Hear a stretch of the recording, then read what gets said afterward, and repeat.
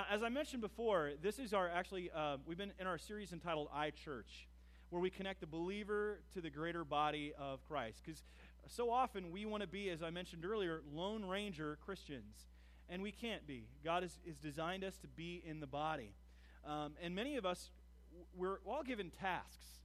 And some of us don't feel gifted to do certain tasks. One of the most difficult, I think, for all of us, for whatever reason, is evangelism. Sharing the good news of who Jesus is. And we think, for whatever reason, that it is the responsibility of trained experts to do it. Those that have the education, we feel like we may not know what to say or what to do. But see, God has made it that each one of us can evangelize. Every single person in this room who has claimed Jesus Christ as his or her Lord and Savior can share the gospel. You don't have to be a theologian. You don't have to go to Bible college. You don't have to go to seminary. You can do it. If you can learn, you can do it. I'm reminded a few years back when my wife and I first got married, and we didn't have any furniture. We were just like any brand new couple. It's all piecemeal, hand-me-down kind of things. And we needed a desk. I needed a desk. And I found this desk in the house we moved into. It was an old school desk. It'd been there for 40 years. It'd been through floods. It had holes in it. It was just falling apart. And I thought, if I could refinish this desk or get someone to refinish it, then it'll be a great desk. It's a beautiful desk. It's solid oak desk, beautiful. And so I thought, I went, well, who could refinish this? I didn't have the money to pay someone. And I remember talking to a guy that I worked with several years ago about construction and how he learned to do what he did. And he said, if it's in a book, I can learn it. I can learn anything. If someone shows me, I can learn it. And I took that to heart. So I started looking at books or YouTube videos of people how to refinish furniture. And so I learned. And it's what you call, and we know the vernacular, do-it-yourself project, a DIY project, right? And there's even a network for it. We all know these do-it-yourself projects that we can do. And even the most layman or uneducated person can learn how to do it, a do-it-yourself project. You have some in your home. And that's the way that God has made evangelism. It's a do-it-yourself project that he has showed us through his word and offered us training and lets us see the expert at work.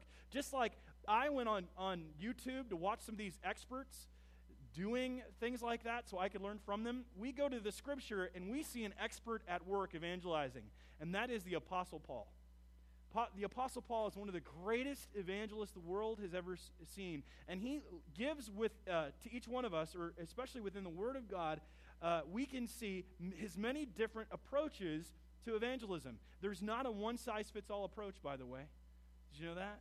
There's not a one-size-fits-all. It is so varied. And today we're going to highlight one episode. I know it says, in your bulletin it says 1 through 34, but we're going to actually looking at 16 through 34 of Acts chapter 17. And we're going to see how Paul approached evangelism and left a template for each one of us that we can learn from and adapt to each one of our own situations. So we're in Acts chapter 17.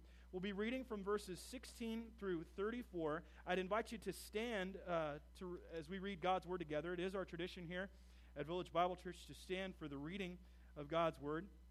We'll be reading from 16 through 34 as we examine this episode of Paul evangelizing or doing outreach.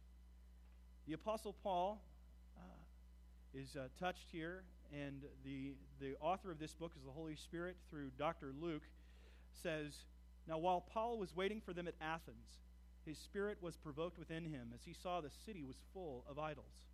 So he reasoned in the synagogue with the Jews and the devout persons, and in the marketplace every day with those who happened to be there. Some of the Epicurean and Stoic philosophers also conversed with him, and some said, 'What does this babbler wish to say?' Others said, 'He seems to be a preacher of foreign divinities, because he was preaching Jesus and the resurrection.' And they took hold of him and brought him to the Areopagus, saying, 'May we know what this new teaching is that you are presenting? For you bring some strange things to our ears. We wish to know, therefore, what these things mean.' Now all the Athenians and the foreigners who lived there would spend their time in nothing except telling or hearing something new. So Paul, standing in the midst of the Areopagus, said, "Men of Athens, I perceive that in every way you are very religious. For as I passed along and observed the objects of your worship, I found also an altar with this inscription, to the unknown God. What therefore you worship as unknown, this I proclaim to you. The God who made the world and everything in it, being Lord of heaven and earth, does not live in temples made by man, nor is he served by human hands as though he needed anything, since he himself gives to all mankind life and breath and everything. And he made from one man every nation of mankind to live on all the face of the earth, having determined allotted periods and the boundaries of their dwelling place, that they should seek God in the hope that they might feel their way toward him and find him. Yet he is actually not far from each one of us, for in him we live and move and have our being, as even some of your own poets have said, for we are indeed his offspring. Being then God's offspring, we ought not to think that the divine being is like gold or silver or stone, an image formed by the art and imagination of man. The times of ignorance God overlooked, but now he commands all people everywhere to repent, because he has fixed a day on which he will judge the world in righteousness by a man whom he has appointed. And of this he has given assurance to all by raising him from the dead. Now when they heard of the resurrection of the dead, some mocked, but others said, "We will hear you again about this." So Paul went out from their midst, but some men joined him and believed, among whom also were Dionysius the Areopagite, and a woman named Damaris, and others with them. Let's pray. Father, we come before you asking to learn. Lord, we see within the Apostle Paul this pure example on how to share your word. Lord, may we learn the insights and the methods and the means by which he employed to share your wondrous word. Give us courage, give us boldness, and give us minds to apprehend, and spirits that are willing to do what it is that you desire us to do, and that is share your truth with a lost and dying and rebellious generation. Use us today. Speak to us by your Spirit, that your name might receive glory in us and through us, for your honor and glory and our joy. In Jesus' name we pray. Amen. You may be seated. So let's jump right in. Through this snippet, we can see Paul at work. Now, I want us to be looking at not only 16 through 34, but I do want us to go back and look slightly at Acts chapter 17, because we see that Paul does a few other things before that. I want us to keep your Bible open, keep looking with me. Now, I want us to look at 17, verse 1, and especially verse 2. Now, when they had passed through Amphipolis and Apollonia, they came to Thessalonica, where there was a synagogue of the Jews. And here's what Paul does. Paul went in, as was his custom, and on 3 Sabbath days he reasoned with them from the Scriptures, explaining and proving that it was necessary for the Christ to suffer and to rise from the dead, and saying, "This Jesus, whom I proclaim to you, is the Christ." And some of them were persuaded and joined Paul and Silas. Now, if we were to go through the book of Acts as a whole, especially chapters 9 through chapter 28, we're going to see Paul sharing the gospel in a variety of different situations. Now, Paul, what he is doing is is leaving for us an example that if we are to do it ourselves, if we are to outreach and share the gospel, then it involves several different things. The first of all, it involves us preparing to give an answer for the hope that is in you. We all are to be preparing to give a reason for the hope that is in us. If you are a follower of Jesus Christ, you claim His Spirit in your life, that He has forgiven you of your sins, that you believe that He died on the cross for you, then it is your responsibility, yea, it is your duty to know who He is and be prepared to tell other people about who He is. The Apostle Peter talked about this in 1 Peter. I would like us to look at this for a moment. This is from the NIV, 1984 version, where it said, "But in your hearts, set apart Christ as Lord. Always be prepared to give an answer to everyone who asks you to give the reason for the hope that you have. But do so with what? Gentleness and respect, keeping a clear conscience, so that those who speak maliciously against your good behavior in Christ may be ashamed of their slander. Each one of us who follows Jesus must be prepared to give a reason for the hope that is in us. Now, what does that involve? It involves this. First of all, it involves loving the Savior. You know, we expound and we relate on and we share what we love. You ever been to a really cool vacation spot? It's just absolutely beautiful. When you got back, did you want to tell other people about it and share it? Think about your favorite movie, your favorite song. Do you share it? Favorite book? Whatever it might be.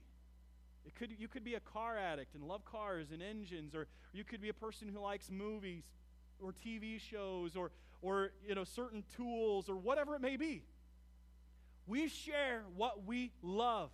Jesus put it this way. I want us to look at Luke chapter 6 here. Let's call that up.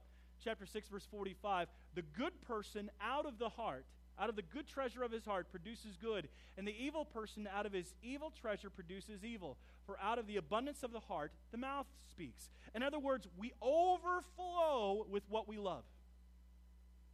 Now, I love how John Piper describes this. He calls it boiling for Christ. When you're so just inflamed and in love with the Savior that it overflows out of everything that you do. You can't keep it in. As Paul says, woe is to me if I do not preach the gospel. Or even Jeremiah said, the word of God is like a fire within me and I got to let it out. You can't keep it in. But it means loving the Savior. Do you love the Savior? Do you love him so much that it overflows from your heart? Now, where do we begin, though? What do we tell them?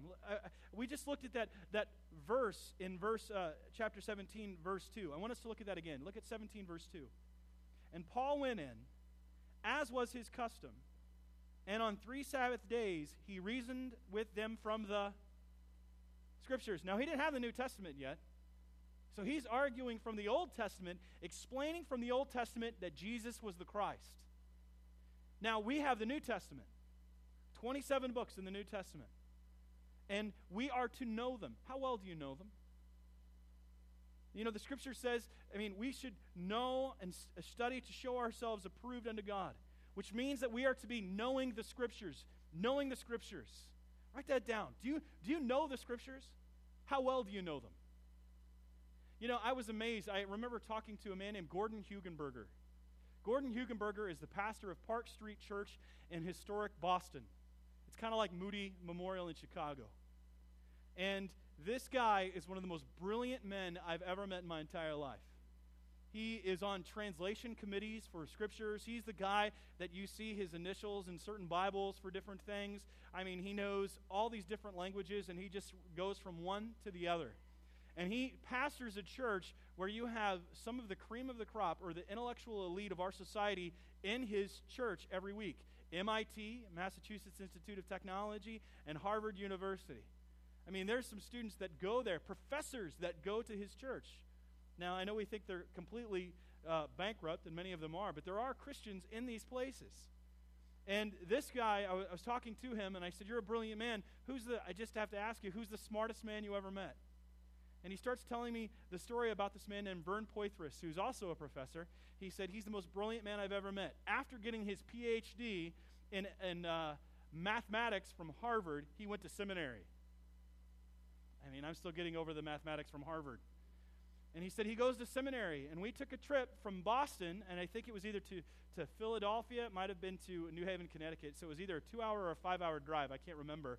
And he said, and he quoted to me the entire New Testament from the very beginning to the very end of our drive. And what's even more amazing, he did it in Greek.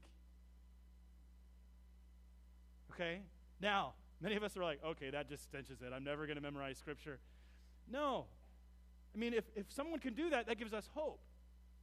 We can do small things, and we think, I can't memorize that. My daughter the other day, we were memorizing the verse that we've been doing in our generations. and she was going through one of them, and she said, I have a hard time memorizing. That's a big verse. And then I quoted to her favorite song. And I started singing the first few words of it, and then she stopped and smiled and kept singing it. And I said, that what you just quoted to me is a lot larger than that verse that you just mentioned. I mean, how many of you can recite all the words for "We Didn't Start the Fire"? Okay? Some of you are like, I can get through the first one. I don't know. But the idea is we memorize songs, right? Why can't we memorize Scripture? We're to be knowing the Scriptures. And we all can learn it. Some of us have different abilities to learn, but we're to know the Scriptures. See, Paul knew the Scriptures. So he could sit down and he could talk with people about them. But that's one of the reasons we read the Bible is to learn. And that's why we memorize verses. And we memorize them verbatim so that at moments where we need them, the Holy Spirit brings them to mind and we can quote them. We're to know the Word of God. Jesus left that example for us when he was being tempted by the devil. He uses the means that we ourselves have, and that is the Word of God. Now, so we're to be knowing the Scriptures, and we're also to be ready in every situation. We are to be ready in every situation. Paul understood this, and his life was a demonstration of it, and that's why he also wrote about it. 2 Timothy chapter 4, verse 2. Let me throw this up here for you. Preach the word. Be ready in season and out of season. Reprove, rebuke, and exhort with complete patience and teaching. He's saying you got to be ready all the time. I mean, does anyone here know what the Latin motto is of the Coast Guard? Daryl does. What is it? What is it? No, that's the Marines. Paratus. Semper Paratus. And it means, do you know? I'm impressed that you know it. Oh, it's the title of their song. Very good. Yeah. Always ready, always prepared.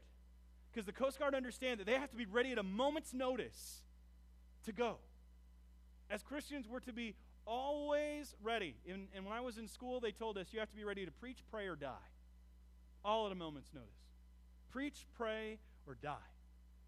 We're to be ready each and every situation that God gives to us, always giving a reason for the hope that we have. Now, we all might know that, but the question is that what do we say when we get there? What approach should I take? What do I say? I don't know what to say to so-and-so or to this person or to that person.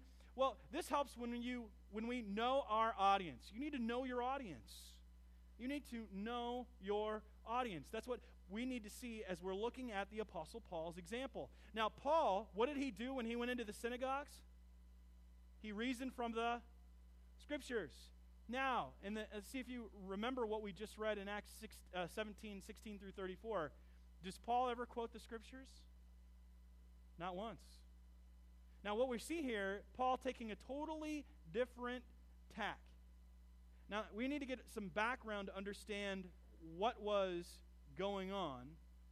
I mean, Paul goes into this situation in Athens.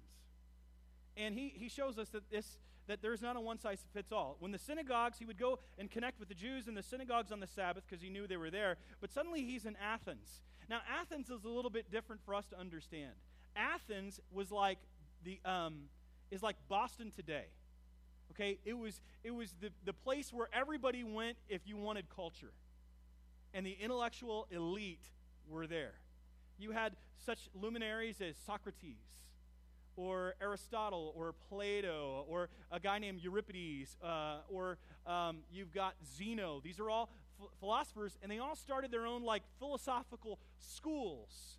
And we see that there are two schools that Paul is addressing: the Stoics and the Epicureans. Epicurus, not Epimenides, excuse me. Epicurus. And he starts these two. These two philosophical schools are started, and Paul doesn't go to the synagogue. Where does he go? Look at your text. Where does he go? He goes where? The marketplace. He's out on the street, the economic center where all business is being done. He's going out just talking to people. See, with the Jews, he went to the synagogues. and on the Sabbaths, because he knew they were there. But here, and he would reason from the Scriptures. But here, he's going into a people who didn't regard the Scriptures, who didn't believe in a Messiah and a coming one, who had a completely different worldview than he himself had. And they were philosophers, Stoic and Epicurean philosophers. And he starts to preach and talk to them. And it says in verse 16, Paul was waiting for them in Athens. His spirit was provoked, disturbed within him as he saw that the city was full of idols. There's idolatry going on. I mean, real idolatry, physical idolatry, people bowing down to statues, because many of the people within Greece are following the pantheons of the gods and the goddesses. So he reasoned in the synagogue. He went with the Jews at first and the devout persons in the marketplace every day. So how often does he do this? Daily. He's doing this all the time. That's why he said be ready in season and out of season. Always, as Peter said, be prepared to give a reason for the hope that is in you, which is what Paul does. He goes in there daily in the marketplace with those who happen to be there. Now, we're going to see what he's doing. The first thing that he is doing, as we're going to see from his response, is he is studying their culture. I have the word your. I want you to cross that out. Put there. Put there. Studying their culture. He's trying to figure out who they are and find a connecting point with them. Now, what does he do? What are some of the things he does? He studies their architecture. He sees some of the landmarks and the religious things that are going on. He's interacting with the people. He is finding a connecting point, but he's studying them and how to speak to them. Now, we all do this intuitively. We may not think, when we think about actually studying, we might have a wrong terminology, but we do. We do this. And we know this. Like, for example, if you are a Bears fan and you're surrounded by Green Bay Packer fans, you're not going to be talking, and they're violent. You're not going to be saying, yay, rah. You're going to be real quiet on the down low. Unless you're my wife, and then you'll be in their face. My wife is an in-your-face football fan, and she thrives on that. But most of us would just want to keep it on the DL. We want to stay on the down low and not really talk about it. But see, Paul is studying what is the connection point between myself and this culture. He says, I don't believe in all these gods that they have, and I'm not exactly sure of all their philosophical schools. I've been interacting with them, and I'm learning some things as I go, but how do I connect to them? Now, we have to understand what's going on here. Let's try to draw it out a little bit more. He's talking with them, and we can see some of the content of his message. Let's look at that. In verse 18, some of the Epicurean and Stoic philosophers also conversed with him, and some said, what does this babbler wish to say? Babbler. Literally, the term there in Greek is about pecking, like a bird. Like a bird just pecking. In other words, it'd be in our vernacular, what does this bird brain want to say? He's an idiot. He's an idiot. What is he talking about? So they say, well, we want to hear more about what you're saying, and we like new ideas, and this is a new idea, so let's talk about it. So they invite him to the Areopagus, or it's also known as Mars Hill. Now, it was named after the Greek god of war, Mars, and it was known as the place where the ruling authority of Greeks, Roman dignitaries, and women of high esteem met. Its main area of influence was found within the realm of religion and morals. So this is the top place. Paul now has been invited to talk with them. These are the city's religious leaders, but they came from different philosophical schools or parties, in essence. Different, like with Republicans and Democrats, they both represent different philosophies of government, right? Yes, you can nod your head, yes. Yes. Now here, it's even more different and opposed than that within our own governmental two-party system. You have Epicureans and Stoics. Now, we need to understand who they are.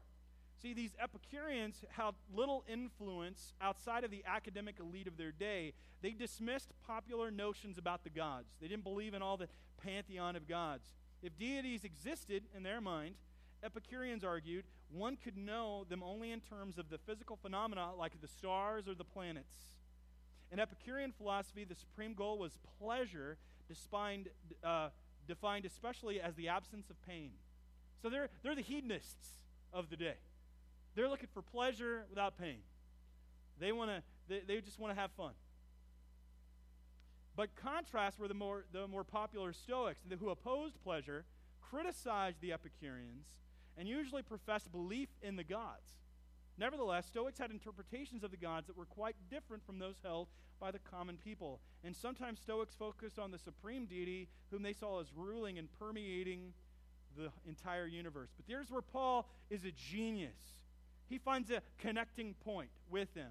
No sense in reasoning that Jesus was the Christ from the law and the prophets. They didn't believe them. This group didn't believe in any coming messianic figure. On the contrary, they had an entirely different worldview. And he begins by addressing them, and he says, in many ways, I perceive that you are religious. Now, in the Greek, it is really hard to tell if he's saying that you're pious or superstitious.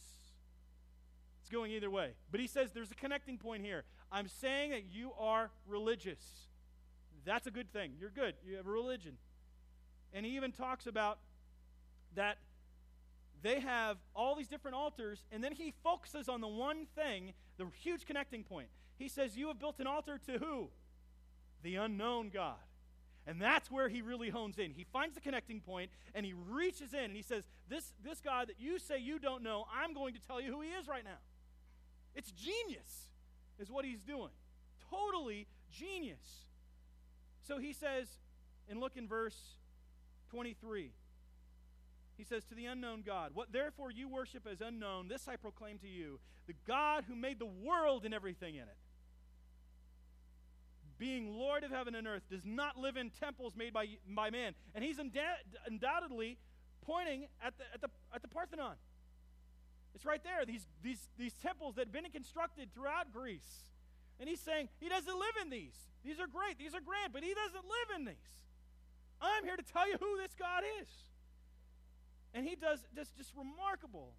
He says, the God who made the world and everything in it, being Lord of heaven and earth, does not live in temples made by man. Verse 25, nor is he served by human hands as though he needed anything.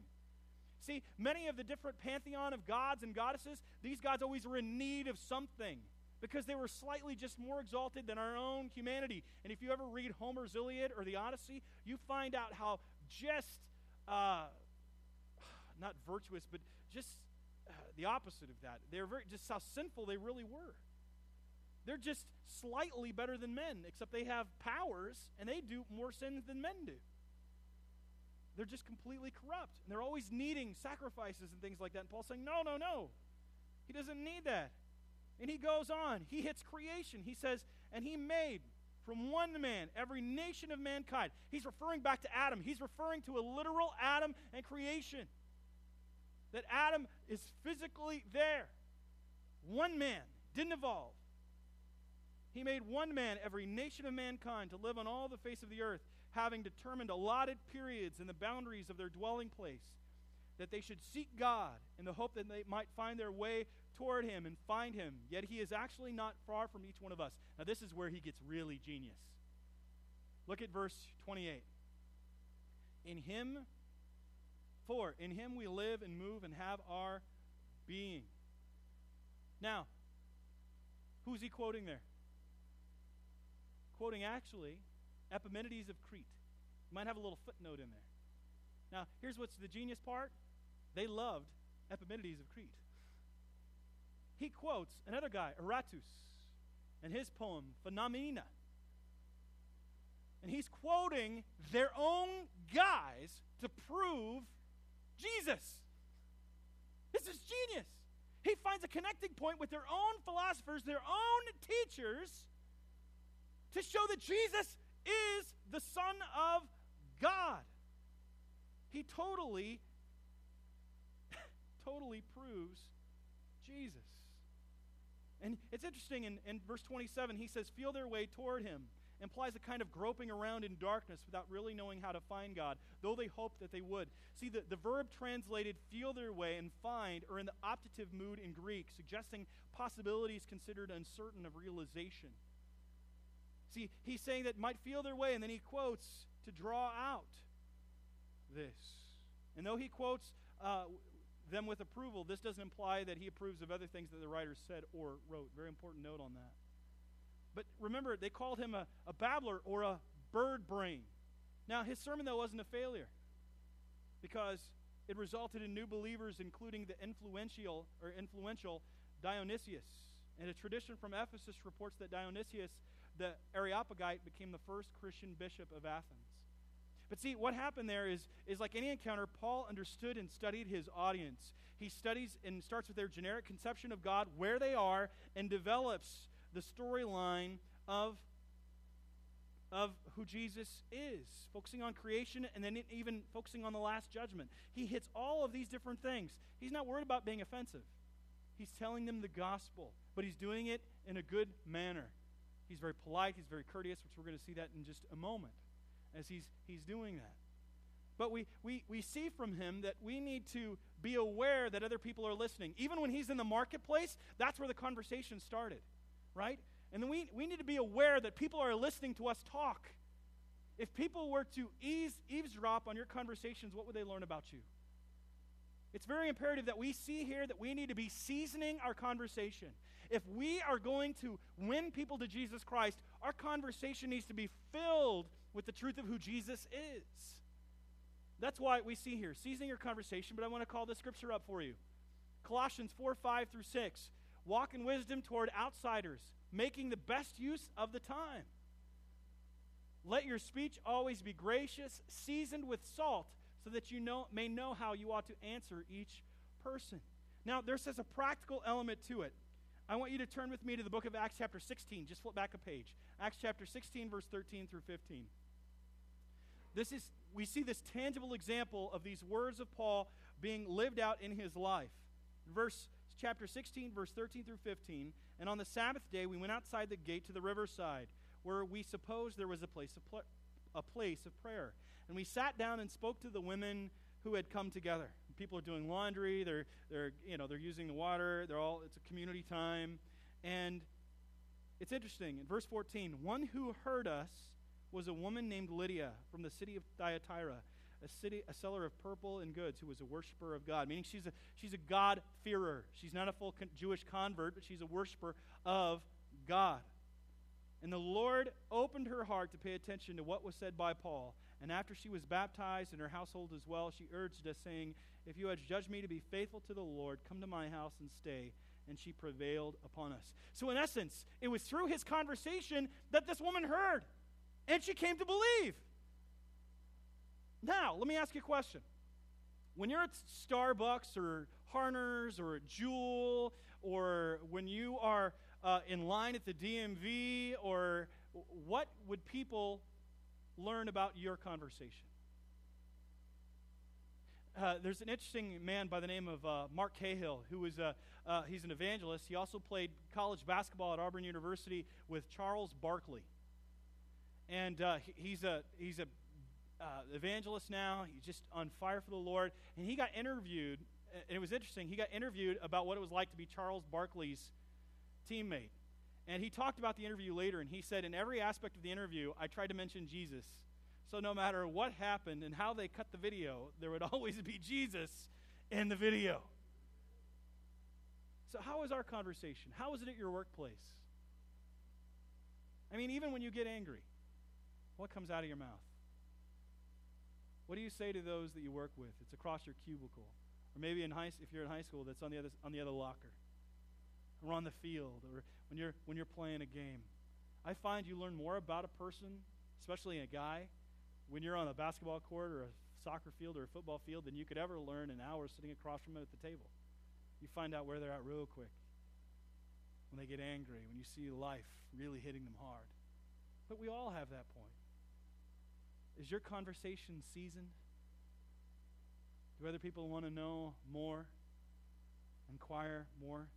We need to season our conversation because we never know who's listening. Somebody came to know Jesus just through conversation.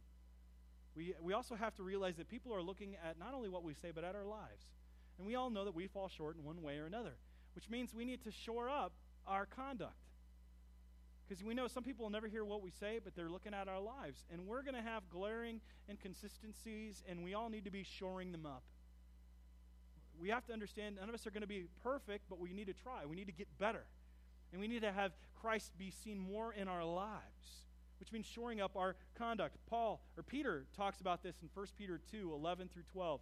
He says, "Beloved, I urge you as sojourners and exiles to abstain from the passions of the flesh, which wage war against your soul. Keep your conduct among the Gentiles," those are unbelievers, "honorable, so that when they speak against you as evildoers, that they may see your good deeds and glorify God in the day of your visitation." So in other words, what's your life look like? Again, we all know where we failed. We all know where we've tripped up. We all know that we have inconsistencies. But each day we should be starting to look more like Jesus than the day before. Are you progressing? Are we progressing as individuals and as a church? You know, I remember the DC Talk song, "What If I Stumble?" Anybody remember that song? What if I stumble? What if I fall? One of the greatest parts of that song is actually the very beginning, where there's a quote read by Brennan Manning. Here it is for you. I want to show this to you. "The greatest single cause of atheism in the world today is Christians who acknowledge Jesus with their lips and walk out the door and deny him by their lifestyle. That is what an unbelieving world simply finds unbelievable." It's true. We know where we've fallen. We know where we've been short. But we need to continue to grow and let our lifestyle and our lips connect with one another so that Christ might be seen in each one of us. Now, Paul understood the power of a life. We have to watch our conduct, our conversation, and we must be sure that, like Paul, we are employing the right approach. It's number 3 within your notes, employing the right approach. Now, Paul used many different ways to talk to people about Jesus. To the Jews, he reasoned from the Scriptures. To the Greeks, he talked about them and used their philosophers to prove the existence of God and direct them to Jesus. But do you know, sometimes the greatest approach that we can have doesn't involve any of those things? One of the greatest ways of evangelizing involves something totally different. It's not even how we interact with unbelievers. It's how we interact with believers. I want us to look at something for a moment. You can turn with me, or you can look at the board. But John 17, 20 through 23. This is Jesus preaching in his high priestly prayer. And he says this. Right, not preaching, but praying in his high priestly prayer. In verse 20 of John chapter 17. "I do not ask for these only, but also for those who will believe in me through their word, that they may all be one, just as you, Father, are in me and I in you, that they also may be in us, so that the world may believe that you have sent me. The glory that you have given me, I have given to them, that they may be one even as we are one, I in them and you in me, that they may become perfectly one, so that the world may know that you sent me." In other words, there is so much strength and power in being unified with the body of believers. See, that's why we can't be Lone Range Christians. We have to be, the body and the believer have to be synced together, connected. And it's when we are connected that power comes. Perhaps the acute way of understanding it, as I've understood it, comes from Charles Schulz's Peanuts cartoon. Between Lucy and Linus having a conversation. Lucy demanded that Linus change the TV channels, threatening him with her fist if he didn't. And Linus says, "What makes you think you can walk right in here and take over?" That's what Linus says. And she says, "These 5 fingers," says Lucy, "individually, they're nothing. But when I curl them together like this into a single unit, they form a weapon that is terrible to behold." And he goes, "Which channel do you want?" asks Linus, and turning away, he looks at his fingers and says, "Why can't you guys get organized like that?" You know? Each one of us has the potential. But many of us say, "Why can't we do it?" But it's right there. It's for us, for the taking, as the body of believers. That's what it means. We have to be synced together. And God uses us powerfully when we are synced together, which means that we need to be living in unity. Living in unity. That's the first approach that we need to have, is being together with the body. getting to know one another. That's what I love about Generations. We're getting together, we're sitting together, we're talking together, we're eating together, we're getting to know one another and truly be the body. But we need to get to know it. We need to take that first step in living in unity, which means we have to know the person that we're sitting next to. That's why we have things like Fast Fellowship that are coming up. We know that people are busy, but we want to take the time. We want to place an emphasis on this and getting to know one another so then we can truly be the body and reach out to other people. That's what it means. We need to be living in unity. But we can't just be living in unity. That's a great sign of evangelism because Jesus wants us to be. And he says, by us being unified, the world may know that he is in us. Unfortunately, Satan has done his will and his way by fracturing many different churches. We're to continue to seek unity. However, it's not just unity. We're also to speak the truth of what God has done in our own lives. That means giving your testimony. What is your testimony? What is your story? What has God done in your life? I love hearing testimonies. We all need to hear those testimonies. That's why we'll be having a baptism at the end of this month. People are going to be giving their testimonies. And I would really encourage you, to be thinking about it. What has God done in your life? You need to share that with other people. Because you know why? Somebody could be going in the same situation that you were in, and they hear what God did in your life. It gives them hope, and they turn to the Savior. Because they know that God transforms lives. We need to be giving our testimony. We can see Paul doing that in Acts chapter 26 before King Agrippa. He recites his entire testimony to the king. It's pretty amazing. We need to be giving our testimony. However, we don't just tell our story, but then we proclaim God's saving activity. Proclaim God's saving activity. We tell them that Jesus' claim on their life. That Jesus is the one true God. He's not just operating in my life, he is God. I remember witnessing to a family member a couple Christmases ago in Florida. And I'd been praying for an opportunity to share the gospel with this young man and this young woman. And I went through my whole testimony, and I shared the gospel, and her response was what I hear so often: "That's good for you." And I went, no. It's not just good for me, it's good for everybody. And if Jesus is who he says it is, then it requires us all responding, not just me, every single person. If God is who he says he is, and he is testified to us about his uniqueness and what he has done to save man, then it requires each of us to respond to that and order our life accordingly. We need to make sure that we are proclaiming his saving activity. That's what Paul does. It's interesting. In verse 18, we get some in Acts chapter 17, verse 18. We see Paul see some of the example of what Paul had been preaching. See, others said in verse 18, he seems to be a preacher of foreign divinities because he was preaching Jesus and the resurrection. And to an Athenian, that was a high charge, by the way, because that's what they got Socrates to do, is they accused Socrates of advocating foreign divinities. Matter of fact, there was another priestess who'd been stoned because she'd advocated a foreign divinity. So with them accusing Paul of that, they wanted to draw it out further, but they also wanted to see, is this a possibility of a capital crime? So Paul, in the face of death and judgment, he proclaims. And then he says in verse 26, he talks about creation. And he talks about the purpose of man in verse 27, in the hope that they would seek God. That's why God created the face of the earth, created man to have fellowship with man and perhaps feel their way toward him and find him. Yet he's not actually from each one of us. And then he does what many of us don't want to go to do. Look at verse 31 and 32.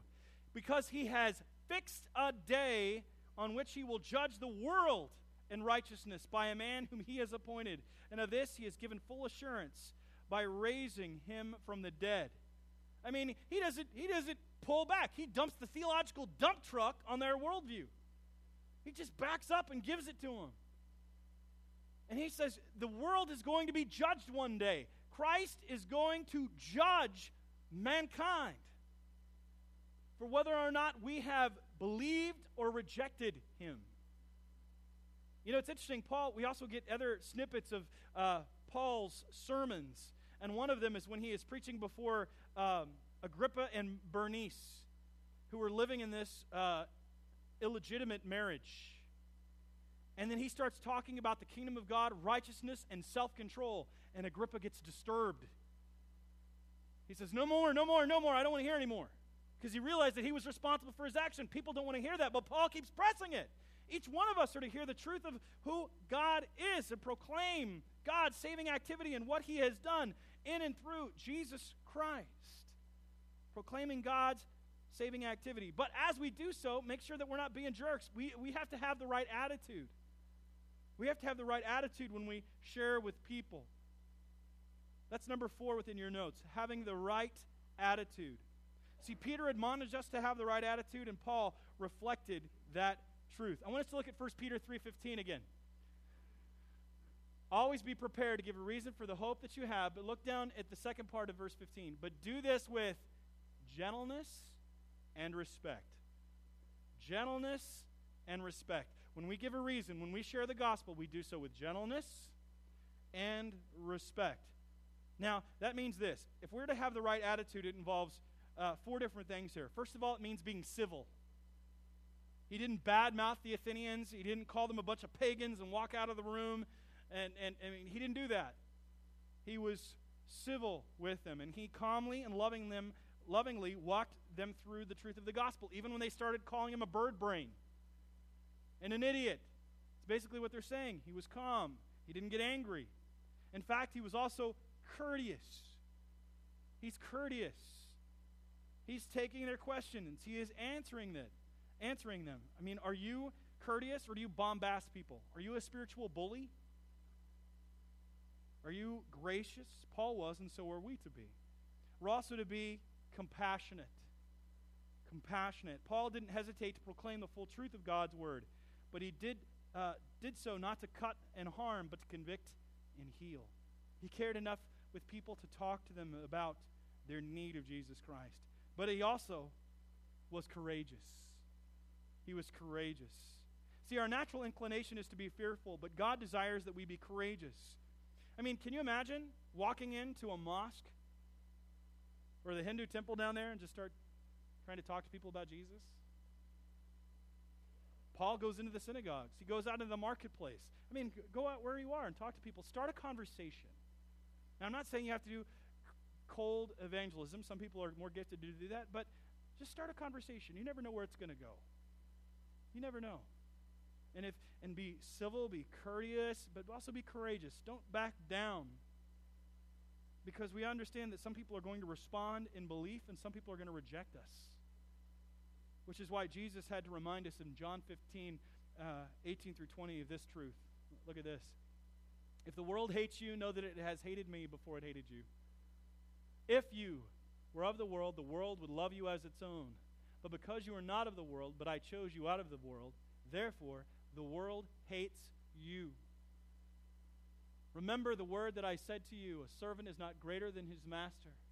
If they persecuted me, they will also persecute you. If they kept my word, they will also keep yours. In other words, you're going to get persecuted. Some people are going to believe, and some people aren't going to believe. But we have to be waiting on God to act. That's our responsibility, waiting on God to act. I like how some people put it, we're just to cast out the nets, let God do the rest. We can't make a person believe. But we're to continue to be faithful and wait on God to act. Now that involves a few different things here. First of all, it means relying on the Spirit's power. Now remember Lydia that I talked about who was converted through Paul's conversation? Remember that? In Acts chapter 16, verse 14. I want us to see this for a moment. One who heard us was a woman named Lydia from the city of Thyatira, which we talked about. She was a seller of purple goods, who was a worshiper of God. But who opened her heart? God did.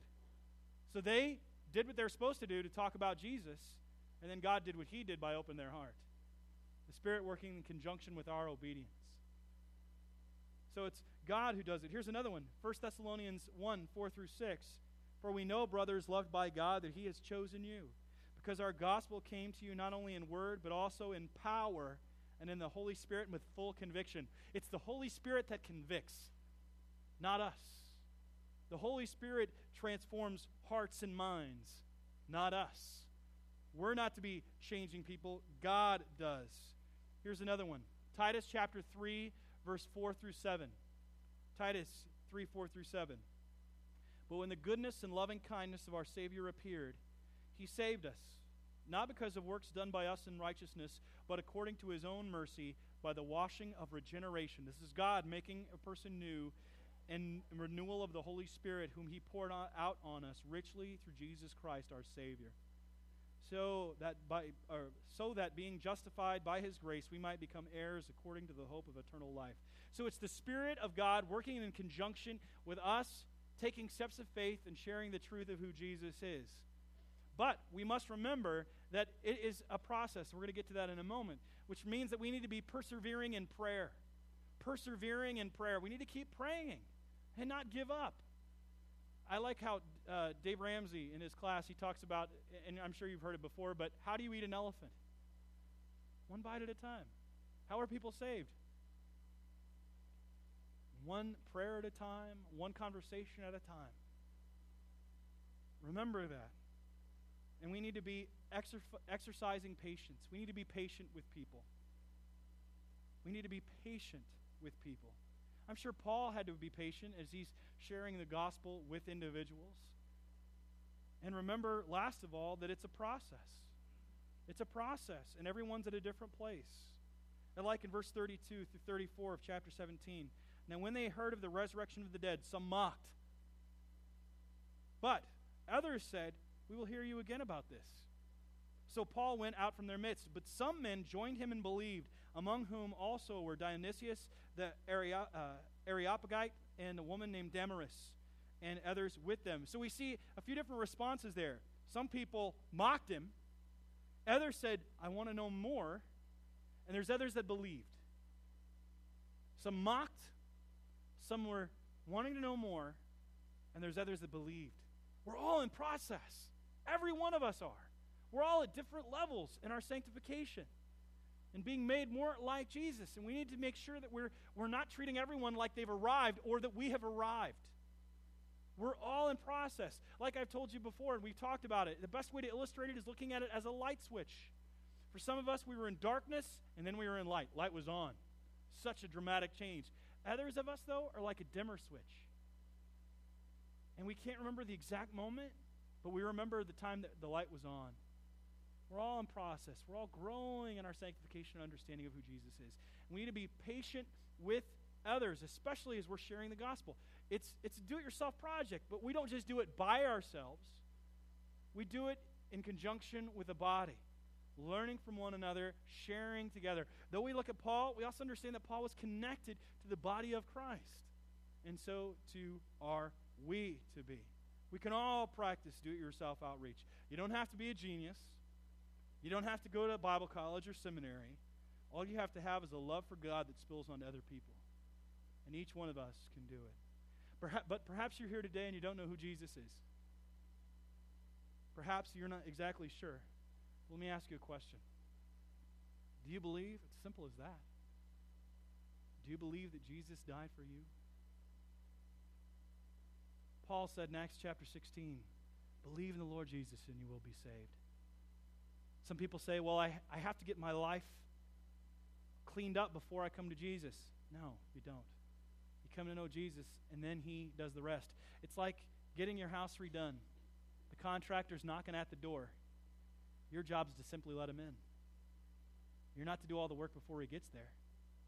Yours is to simply answer the door when he knocks, and Jesus is knocking at your heart, calling you and saying, let me come in. Let me do my work in your life. Believe in me and you will be saved. It involves turning away from your sin, confessing your sins, and then turning from them and just embracing Jesus, saying that I can't do this anymore.